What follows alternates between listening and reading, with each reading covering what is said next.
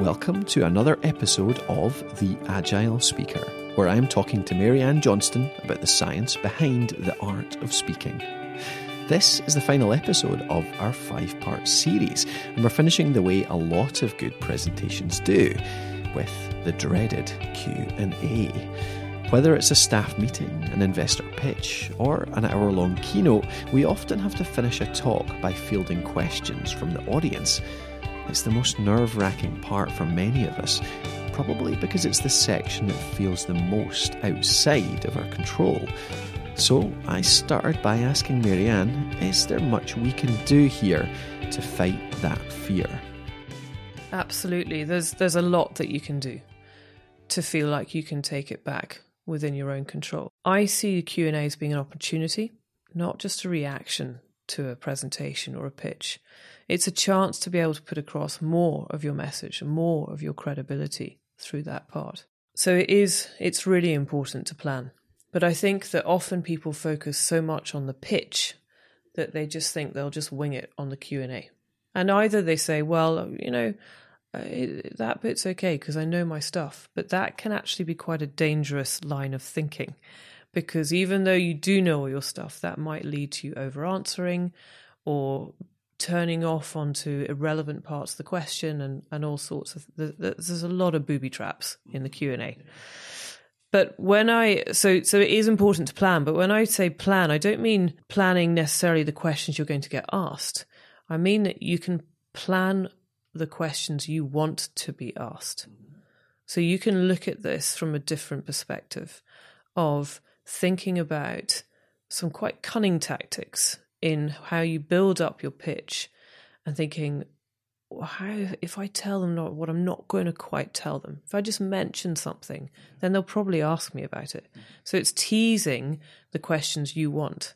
So for an investor pitch, it may be that you mention something about competition, and then it's highly likely that your panel will ask you for more detail on that. And that's not come across as unprepared by not giving all the detail. That's okay to do it that way. Well, yes, because ultimately, if you have, for example, a 3-minute pitch followed by 7 minutes of Q&A, it's a 10-minute pitch. You can't possibly expect to fit in everything within that 3 minutes. But by mentioning certain things, but not going into the detail, then it's likely you prompt that question. How do you go about that then? How do you perform the Jedi mind trick of making somebody ask the question you want them to? Well, it is literally through teasing, through mentioning it, but not going into the detail. Yeah. But a couple of years ago, I worked with a client, a really super guy called Callum Murray from Amicus, and he was pitching it EIE 17. So he was doing an extended pitch, 6-minute pitch with 4 minutes of Q&A from a panel in front of, I think, 700 people that year. And we worked really carefully on crafting his pitch so that it absolutely stimulated certain questions that he wanted more airtime on the Q&A. And for example, he mentioned what their product was, but he did not go into detail. He didn't show a demo. He mentioned the competition in literally one sentence, but he did not go into detail. I have a whole ream of questions that I have anyway that I fire at my clients when I do Q&A practice, because my aim is to make sure they are being agile in how they handle it, because you cannot possibly plan exactly the question you're going to get. But at least if you can go around certain areas and get them practiced in getting the message across and giving it an example, then that's great. Yeah. But on the day, in front of those 700 people, each question that he got in the Q&A were 4 questions that we'd hoped he would get. Yeah. And I remember the twinkle in his eye as those questions came up, and it was really like Q&A perfection, watching him take the questions, answer them, and then send them back to get another question. Yeah.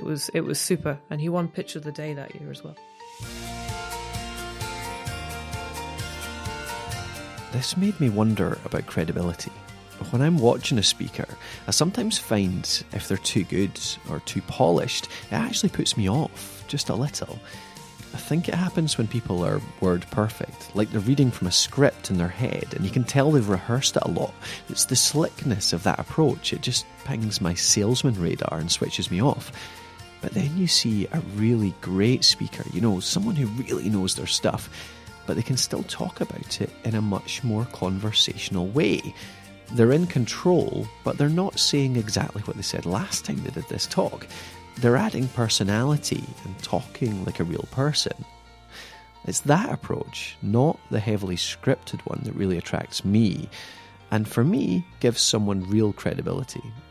So, it made me wonder, is that one of the big opportunities with Q&A? Is Q&A the time to be more flexible, to rehearse those answers, but more broadly, so you sound knowledgeable, but in a more conversational way? That's a good tactic to use if that works for the content, because, of course, with all those short pitch situations, you are so constrained by the amount of time that you have. And I think it's great to be able to bring something into the Q&A. It might be a new example. It might be a new, some new information that you haven't been able to fit in, something about your team or something. And that can have a great effect on the audience. Yeah. So do you think there's a best practice way of formulating answers in a pitch? How do you make sure you put them across in the best way?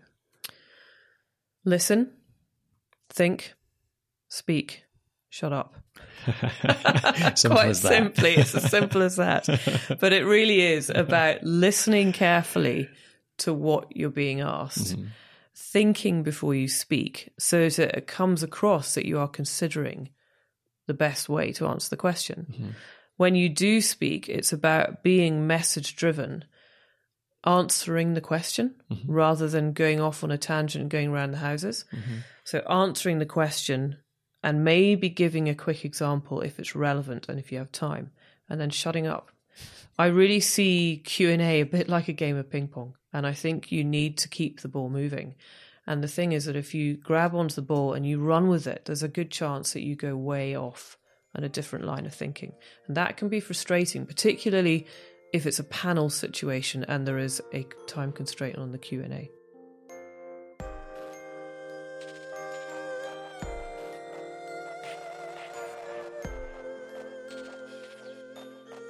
So I'm getting from that, it's a lot about not wasting time on the detail during the pitch, making sure that comes in the Q&A, but being as brief as possible, as concise as possible at the time. That's right. If somebody asks you the time, you don't tell them how the watch is made. And that, for me, is a huge part of Maryanne's message, from planning right through to Q&A. Know your audience, find out exactly what they need, and give it to them directly, concisely, and in a way that only you can. I hope you enjoyed the series and learned a few things to take back to the boardroom and onto the stage. Let us know what you'd like to hear next, though. Tweet any questions, requests, or topic suggestions to Maryanne_MJ on Twitter. And in the meantime, if you want to go deeper on the topic, you can check out Maryanne's work over at maryannejohnston.co.uk. For now, though, that's all from the Agile Speaker Season 1. Thanks for listening.